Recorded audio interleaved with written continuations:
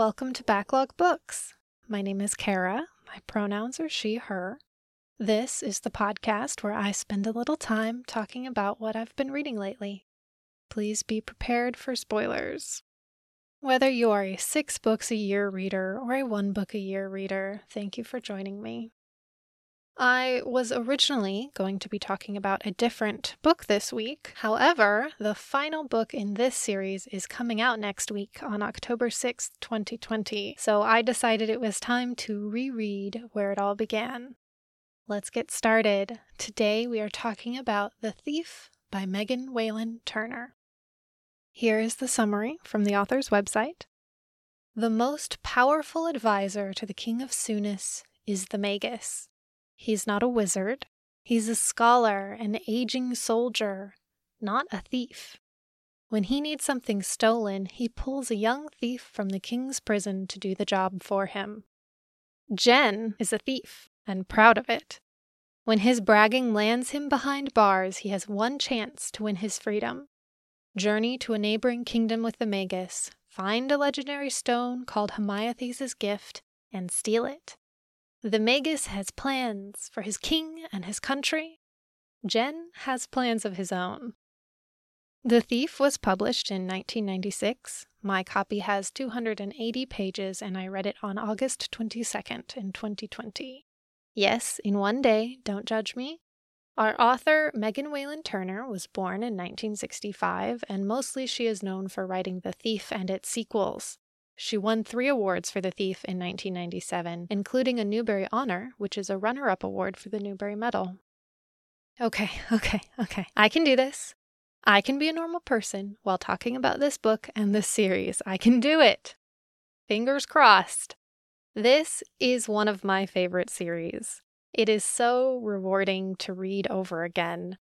Much like rereading a mystery and knowing the ultimate end, knowing what's coming, not just at the end of this book, but in the following sequels, gives such a different meaning to the events that unfold here. This book falls under the young adult fantasy genre, which isn't really a helpful description because so much fits within that category. Our setting is vaguely Byzantine.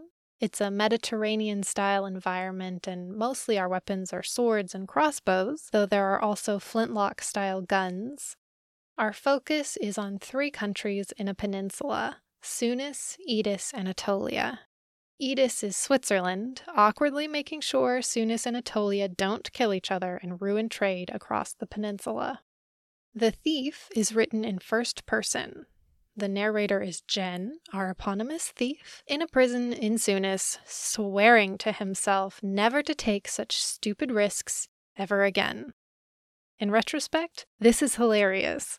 Jen has landed himself in prison by bragging that he can steal anything, and proving it by stealing the king's seal ring from the Magus, who is the king's closest advisor. Jen wants to be famous, which seems like a bad thing for a thief to be. He's also young. An exact age isn't ever actually given for him, but I tend to think of him as around 15 in this book. After a few months in prison, the Magus summons Jen and offers him a chance to earn his freedom. The Magus needs a thief. Jen needs to not be in prison. It's a match made in heaven. The Magus refuses to tell Jen exactly what he'll be stealing until they're on the road. The next day, their group sets out. Jen, the Magus' 2 students, Ambiades and Sophos, and a soldier named Paul. We begin our road trip of destiny. This group sneaks away and begins their journey from Sunis through Idis to Aetolia. Along the way, we finally learn what it is that Jen is meant to steal: Hamayathes's gift, a long-lost artifact rumored to be a gift from the gods given to a long-ago king of Idis. Once upon a time, the one who had the gift was considered the rightful ruler of Idis. The Magus wants the gift so he and the king of Sunis can force the queen of Idis to accept the king of Sunis' marriage proposal. For a relatively straightforward story about stealing a legendary treasure, there's a lot of background politics here. The Magus eventually confides that he wants Sunis and Edis to be united so that eventually all the countries in the Little Peninsula can act as one political unit rather than acting as three that work against each other. He's worried about a bigger threat, the Mede Empire across the sea. Anything named empire is always looking to expand its borders, and the Magus knows it's only a matter of time before the Mede turn their attention to the Little Peninsula. On their own, these countries have no chance against the Mede, but united, they just might. Just like there are layers to the Magus' goals, there is more to Jen and his goals than meets the eye. The whole time, there's something a little weird about Jen. He has a stated goal. He wants to be famous. Initially, you think that maybe he thought that stealing the king's seal ring was his way to become famous. Then you find out about Hermiothes' gift and its storied history. Anyone who steals the gift and gives it can be a kingmaker. You get the sneaking suspicion that Jen knew ahead of time that the Magus was after the gift. This book is a really good example of an unreliable narrator. Jen is telling this story so he can decide what gets left out or how things are phrased so that the meaning is ambiguous. Jen is a thief and a liar, and he spends most of his time telling just enough of the truth to make you think what he wants you to think. On this cozy road trip of destiny, you get the history and politics of the Little Peninsula, and you also get to explore some myths of the world. How the earth was lonely and created the sun and moon and sky. Of special interest to Jen are the stories of the god of thieves. Jen heard all these stories from his mother, and though he doesn't believe in the gods, he believes in the stories his mother told him.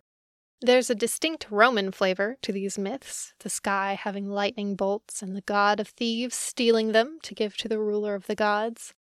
I love the exploration of stories within stories. A creation myth can do more world building than 500 pages of explanation.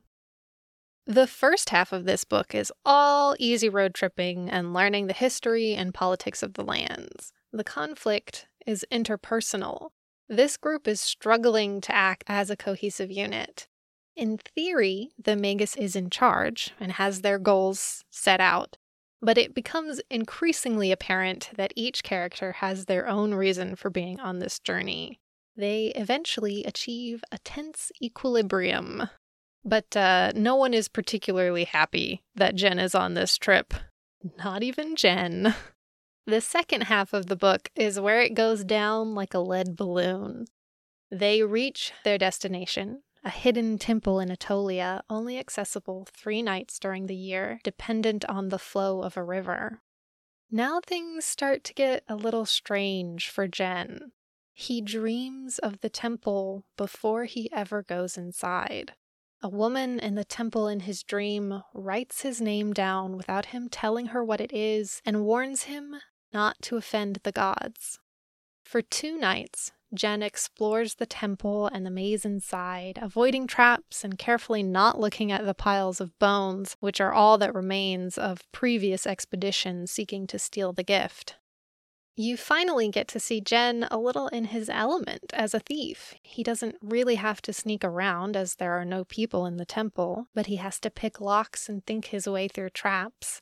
This is made more difficult by the fact that things seem to move from where he puts them and doors close behind him.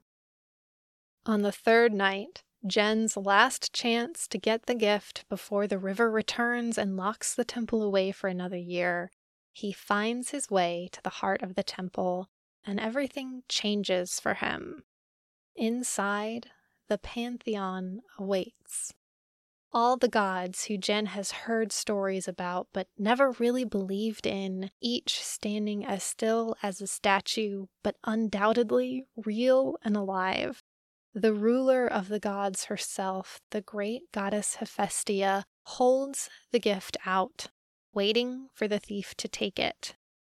Imagine setting out to make a name for yourself by the skill of your own hand, and you make it. You feel so clever for getting to where you are on your own. Your goal is literally right in front of you. All you have to do is take it.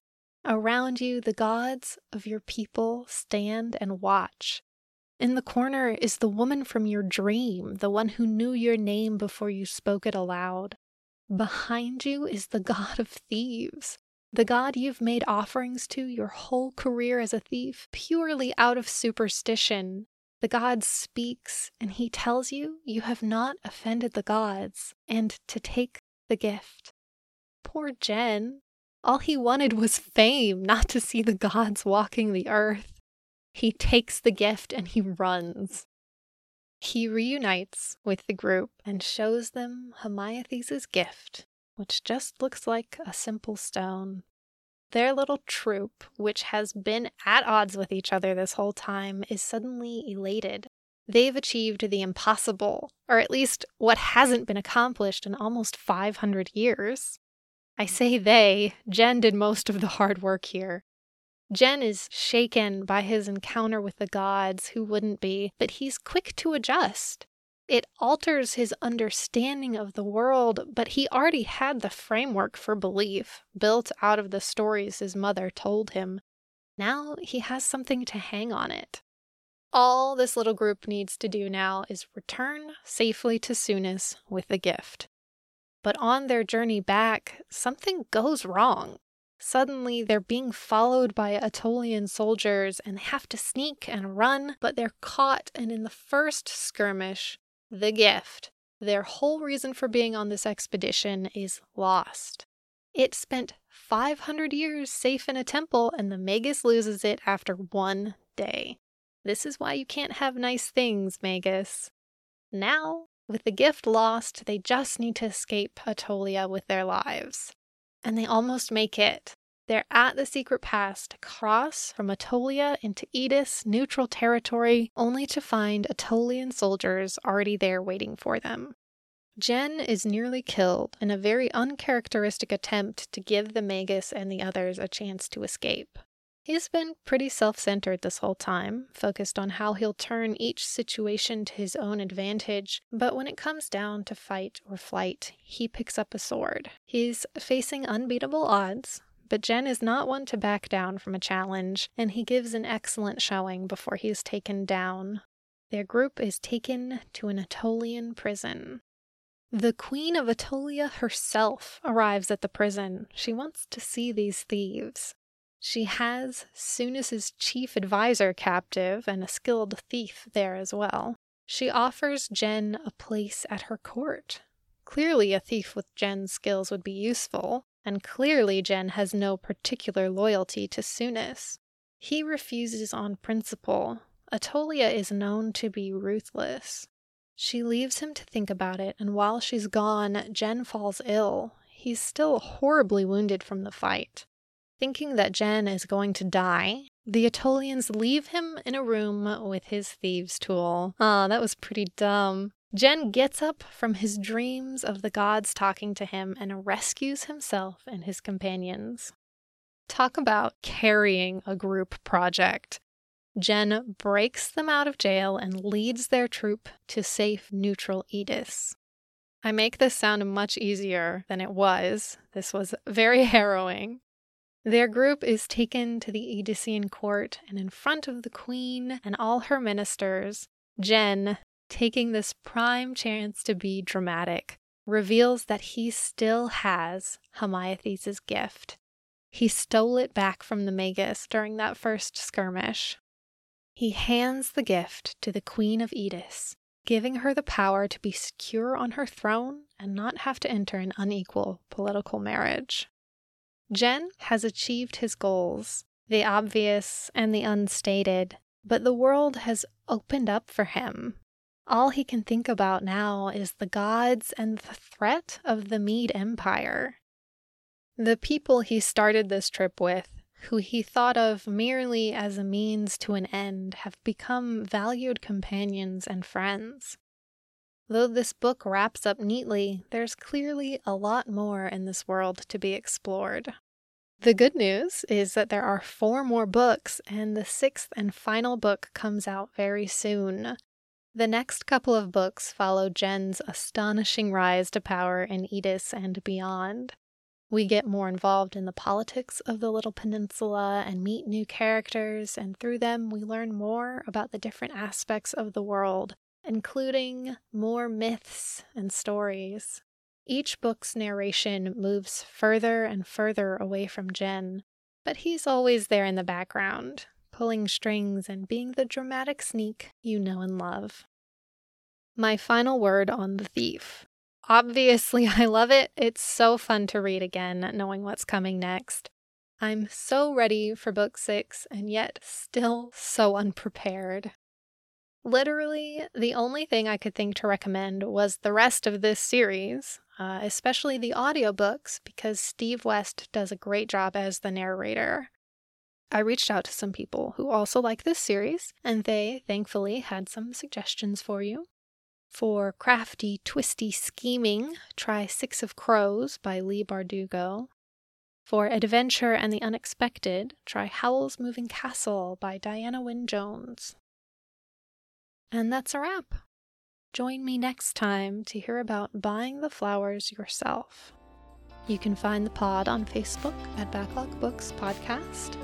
If you have any comments, questions, if you are also super excited for the return of The Thief, you can email me at backlogbookspod@gmail.com. The music is by Joseph McDade. You can hear more at josephmcdade.com. Thank you for spending this time with me. I hope to talk with you again soon.